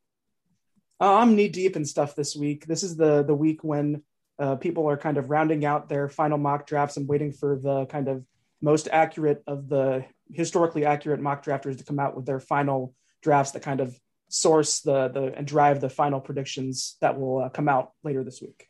So tell us a little bit about that. Well, let's talk about the enterprise in general first. And so you're aggregating mock drafts essentially. And of course, even from the time you started just a few years ago till now, there are more mock drafts to aggregate, which has to be helpful to you. So it seems to me that some people have been doing some studies recently and writing articles about it, evaluating the relation between mock drafts and the actual outcomes. What are people saying about how diagnostic these mocks are? So to be honest, I think that the public perception of mock drafts is that, people are trying to get the pick and the team and the player all matched up. And that's really hard to do. So Yes. My philosophy is I have a different kind of objective function than I think the average mock draft does. This is beautiful. This was going to be my first question, Benjamin. Keep going. Yeah. So my objective is that I want to kind of get as close as possible. And so sometimes when people look at my rankings, they don't make sense. And that's because sometimes the data is saying a bunch of different things. So we're trying to find the area in between two certainties to come up with the approximation that we think will get us closest to what might happen on draft night. And so my data does really well in terms of how I think about the draft, which is minimizing, your mean squared error, adjusting for low picks being less valuable than high picks. So Okay. I think about the draft a little bit differently, I think, than the average, draftnik does. Just for our listeners, Benjamin, just to be clear, just for our listeners, mean squared error, just to be clear, in yours, if someone's drafted 10th and you had him 7th, that's an error of 3 in your case. You could square that. That's 9. But of course, getting someone right at certain parts of the draft is more costly than others. So that's what you meant, just for our listeners, what Benjamin meant by a weighted mean squared error. Yeah, exactly. So, for example, in 2019, the Raiders selected Clelin Ferrell from Clemson, and he was selected at 4. And in my data, I thought he was going to be, later in the draft. But if you had your druthers and you picked him higher, then your mean squared error would be lower, and that would help your cause in my weighting system. So one of the other weights you just mentioned is the recency or the lateness of the mock draft. So you've got kind of a decay function. People start doing mocks months ago, but you're weighing the more recent ones more in terms of trying to predict the actual event. You're weighing the more recent ones more. Is that correct? Yeah, I mean, the economist in me believes that in the marketplace, the complete information in the market is closest to when the actual event happens. So I weight those much higher than ones that happened even a week ago.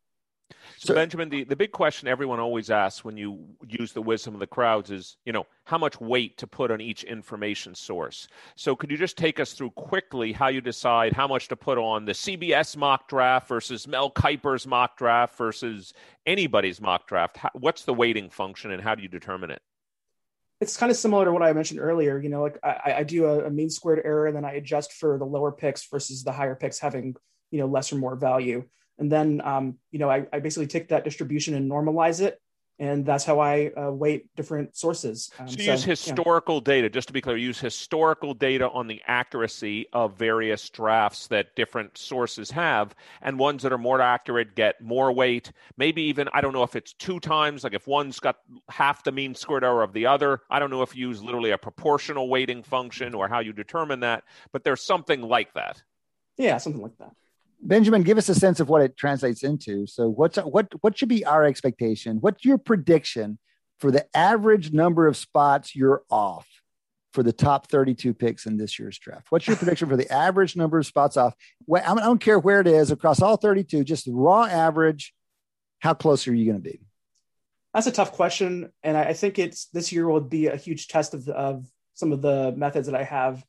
Ideally, you'd think that having a crowdsource method would give you a lower kind of error than average. But this year, I think there's a lot of information that we lack. The market of ideas is normally full with, we had a full college season. We had a combine where people were on the same playing field. We have pro days. And we're missing a lot of important information. And so information is breaking late in some cases or not breaking at all. And so we don't know as much about the players as we normally do. Still need a number from you. What's your prediction? I'm trying to get out of doing that. Let me just say, to extend, to make Cade's question even more subtle, you can imagine the top. Not hard to make it more subtle. No, I'm just saying, the subtle prediction, you can imagine a different error for the top 10 versus the rest of the first round. Because you could imagine if someone said an error of 4 on average in the top 10, that's not okay. But if you told me an error of 4 for the top 32, so what are your dreams when it comes to, like, if I told you got 9 out of the top 10 in relatively the right order, would you be thrilled? Would that be like, oh, that would be a dream? I don't know if I'd say that'd be a dream, but I'd be very pleased. I mean, it also depends on who's picking in the top 10. Some teams tend to go earlier or later than expected when it comes to picking players. And so this year, I think that we have a pretty solid top 10. So you're talking about something that lots of folks are talking about, which is just the uncertainty because of the pandemic. I mean, there's been less football. It's been harder to scout these guys. It's surely going to be just a noisier draft than usual. So no one's going to judge you if you end up with a worse performance this year than the past couple of years. But give us some insight into some of the bigger questions for this draft. So obviously, it's kind of it's a fun draft to speculate on because it's quarterbacks at the top, and there's even some uncertainty about which quarterbacks are going to be taken. So one of the biggest questions, probably the biggest question in the draft, is who the Niners are going to take at 3 between the quarterback prospects. Are the mock drafts that you aggregate suggesting anything? Basically, the Mac Jones versus Justin Fields, but maybe even Trey Lance. I think there's a lot of cognitive dissonance going on. I think people see the reports about Mac Jones. They just don't trust it. I think there's a lot of smoke screens going on. It's even worse than last year when there was a bunch of smoke about Justin Herbert being taken before Tua Tagovailoa. This year it's even worse. So I think even though the reports haven't changed and the information is the same as it was, this year with the pro days, players' stock would go up around their pro day and then go back down. And so now you're seeing Trey Lance coming back up, Mac Jones going back down. Maybe he'll come back up again. Justin Fields seems to be going down. So it's really a roller coaster of QB emotions in this marketplace of mock draft ideas. And so I'm still waiting for something to be clear, and it's not coming yet. So the third ranked player in my data by expected draft position is Kyle Pitts from Florida. He's not getting picked third, but it speaks to kind of the variance and like the turbulence that's going on in the data right now that it hasn't really cleared out like it has in the past. Hey, that's an answer. That's an answer, Benjamin. You're saying, in fact, from what I'm saying, there isn't a clear prediction on what San Francisco is going to do, and that captures what's going on. So that's helpful. What about on the wide receiver side? It's buried deep below quarterbacks, but it's a really interesting storyline as well. Those the first couple of guys off the board, other than quarterbacks, are going to be receivers of some kind. Other than Pitts, they're going to be some wideouts probably. Alabama's wideouts, LSU's wideouts. What do you see the mocks saying about what order those guys are going to go in? Jamar Chase from LSU, wide receiver there. He's been the number one wide receiver this whole process. I think the only way that he isn't the number one wide receiver taken is if it gets further down to the point where you're picking with a team that tends to go against the grain. So, it'd be Jamar Chase followed by Jalen Waddle and Devontae Smith, both of Alabama. So those are how the data see it. But last year Henry Ruggs was the first overall wide receiver taken, and that's because the Raiders tend to pick players earlier than their expectations. So this year, and the teams that kind of do that could be a team like Miami Dolphins, but they could potentially trade out of their pick. So it's really I had in my mock draft that posted on Football Outsiders this past week, Jamar Chase going at number 7 to the Detroit Lions. So he has a decent range of outcomes. I don't think he falls out of the top 10. Okay. Well, I saw that Josh Hermsmeyer wrote up a piece maybe just today on using some relatively advanced stats on forecasting how the college receivers do in the pros. He used your stuff. He ensembled some model and threw some Benjamin Robinson stuff in there. And he ends up saying his stuff says Waddle. He says, look, despite the chatter about Chase, he's going to say Waddle, which is kind of a fun upset pick to pull for on Thursday night. Benjamin, we have to run. This was too quick a conversation. We could do this for a long time. We will have you back. We love the work that you're doing. Hope you have a great fun this week. And we look forward to talking more about your stuff down the road. That's Benjamin Robinson, grinding the mocks. You can follow him on Twitter at @Benj_Robinson. Benjamin Robinson, one of the great little tools you need to be paying attention to for the draft this coming weekend. Our second guest this segment is Alex Vigderman. Alex is lead research analyst for Sports Info Solutions. They provide analysis and tools for both public schmoes like us and team consumers and football data and baseball data. Alex, after finishing here at the great University of Pennsylvania, worked a little bit in healthcare IT and some work with the Red Sox before moving over to Sports Info Solutions. Alex, first time on the show, delighted to have you. Welcome. Yeah, thanks so much for having me. Absolutely. Listen, we like to be stat heads and talk models and stuff, and we want to do a little bit of that. But you work for an outfit that's providing like real details on some of these players. So, can you give us a little bit before we back off to some of the stats? Can you give us a little bit on the quarterback debates this year? Like, why does everyone hate Mac Jones so much? Tell me that. And why is Justin Fields slipping? And in the end, what do you think's going to who is your pick for the best quarterback in the long term out of this year's crop? Well, obviously, the obvious answer is Trevor Lawrence for the guy who's going to end up being the best. In terms of grades, we have him sort of as tier on its own. Okay, hold on, Alex. So what about Trevor versus the field? So I would probably say the field. Mm-hmm. And that's interesting. I don't think I've ever heard that framing, but I think that that's the way to go because these days, these quarterbacks that are, especially, you're talking about the guys who are taken 2, 3 and the top of the draft really gets to be a lot of quarterbacks. A lot of those guys don't really work out. And so, the odds of especially one guy versus maybe 4 others. Okay. So how about Trevor and Trey versus Zach? Who else we got? Justin and Mac. 2 versus 3. The consensus 1 versus the probable 5 versus 2. Right. 3. I probably go with the 1 and 5 there. I think that Lawrence has. So the one thing that Lawrence has that I think some of these other guys don't is the track record over several seasons. Yeah. I mean, you don't see a lot of guys, you think of the Mitch Trubisky's of the world, you don't see a lot of guys have that full career of, big program performance, getting to the national championships, that sort of thing.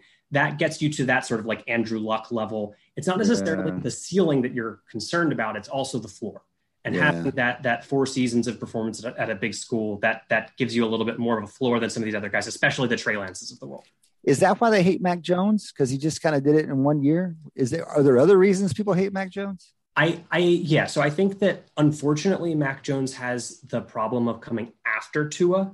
I think if they would flip the order, whoever comes first in that order looks much better. But once Tua has a rough rookie season, then you say, oh, the guy coming out of Alabama with all world stats. I mean, we have Mac Jones and Tua both had outstanding statistical profiles from all the stats that we have in terms of, and not just sort of athletically in terms of Tua and stuff like that, but the accuracy metrics compared to expectations and all that kind of stuff, they're all off the charts. But once Tua fails, or appears to fail. Oh, it's too early to say that. Right. Alex, Yeah, that's what I said. Alex, isn't also about Mac Jones? Isn't partially it's because people think we have to have a mobile quarterback today, and Mac Jones limits your capabilities. I'm not saying he might be the best pocket passer as far as we know, but we pretty much know he's the least athletic of them and the least mobile. Couldn't that be part of it as well?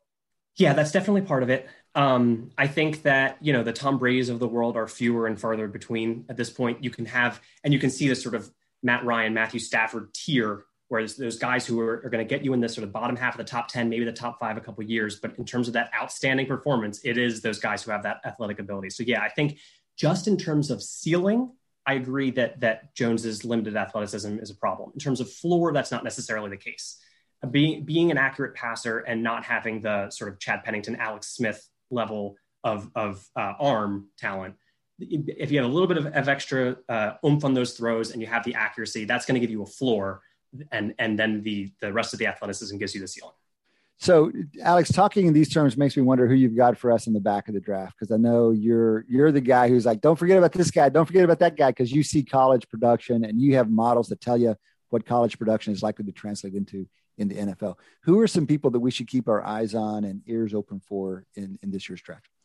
So at the quarterback position, I would mention Kyle Trask. He's not necessarily the back end. He's sort of the next sort of chunk below those guys.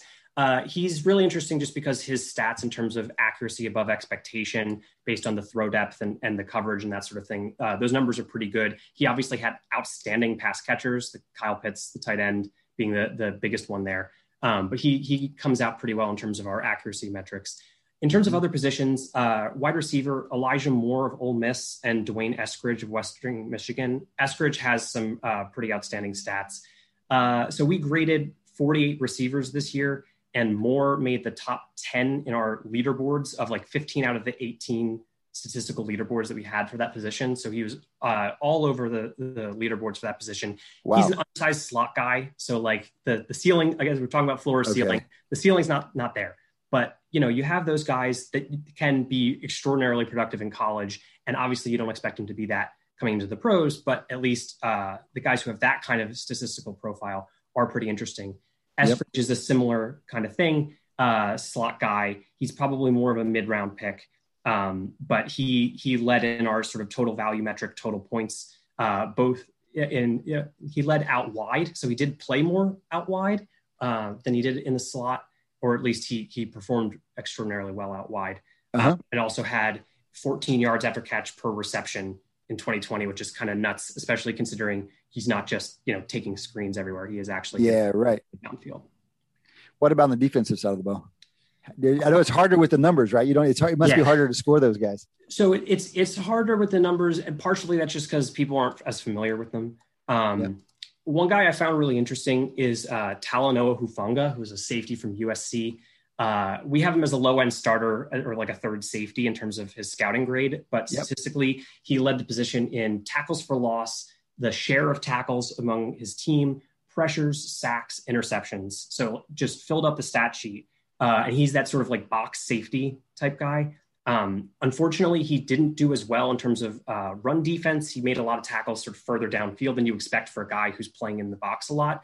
But we view him as a really interesting guy in terms of his motor. And at the minimum, he should be able to be a really good special teams contributor. And that gets you on a roster. And once you get on the roster, then who knows what will happen. Anything can happen, right? Listen, we're just at the end here, but what can you tell us we should be paying attention to in terms of positional value? What are the sharpest of the sharp? How are they thinking about positional value these days in the NFL draft? Yeah, so you guys are also talking to PFF, and we both have wins above replacement metrics for we don't have it necessarily for college, but for the NFL, positional value gets built into that wins above replacement model, and you definitely see that quarterback's worth multiple times more than anything else, which is not the case in these other sports. Right. And then the next layer is basically anybody else who's involved in the passing game. So there's a lot of discussion on what's more important, pass coverage versus pass rush. we're not necessarily at the point where we feel comfortable in declaring one of those things, but we definitely think that if you can either play corner or play edge, those are going to be the most important below the quarterback level, which is what you sort of see. This draft is not a great example of that. You don't have those great edge rushers that are coming out this year that you've had in recent seasons. So I'll be curious to see if teams kind of reach a little bit because that position is so important.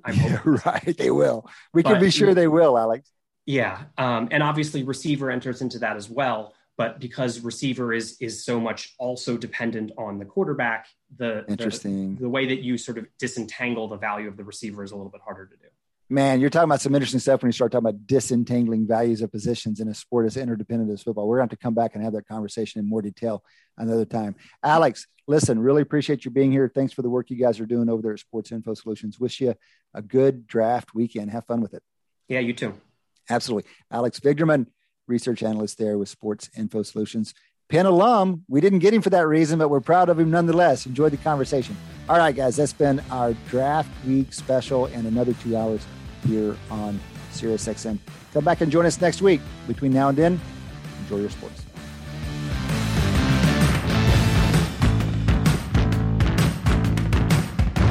Wharton Moneyball. Delighted to welcome to the show longtime NBA player Shane Battier. We live in the probabilities, and you have to take a probabilistic view of basketball because there's so much randomness. Makes and misses, for the most part, are random. The bounce of a ping pong ball, which determines whether you get a great draft pick or not, is random. You'd have to put yourself in a position to give yourself the best chance of success. And whether that happens or not, it's luck.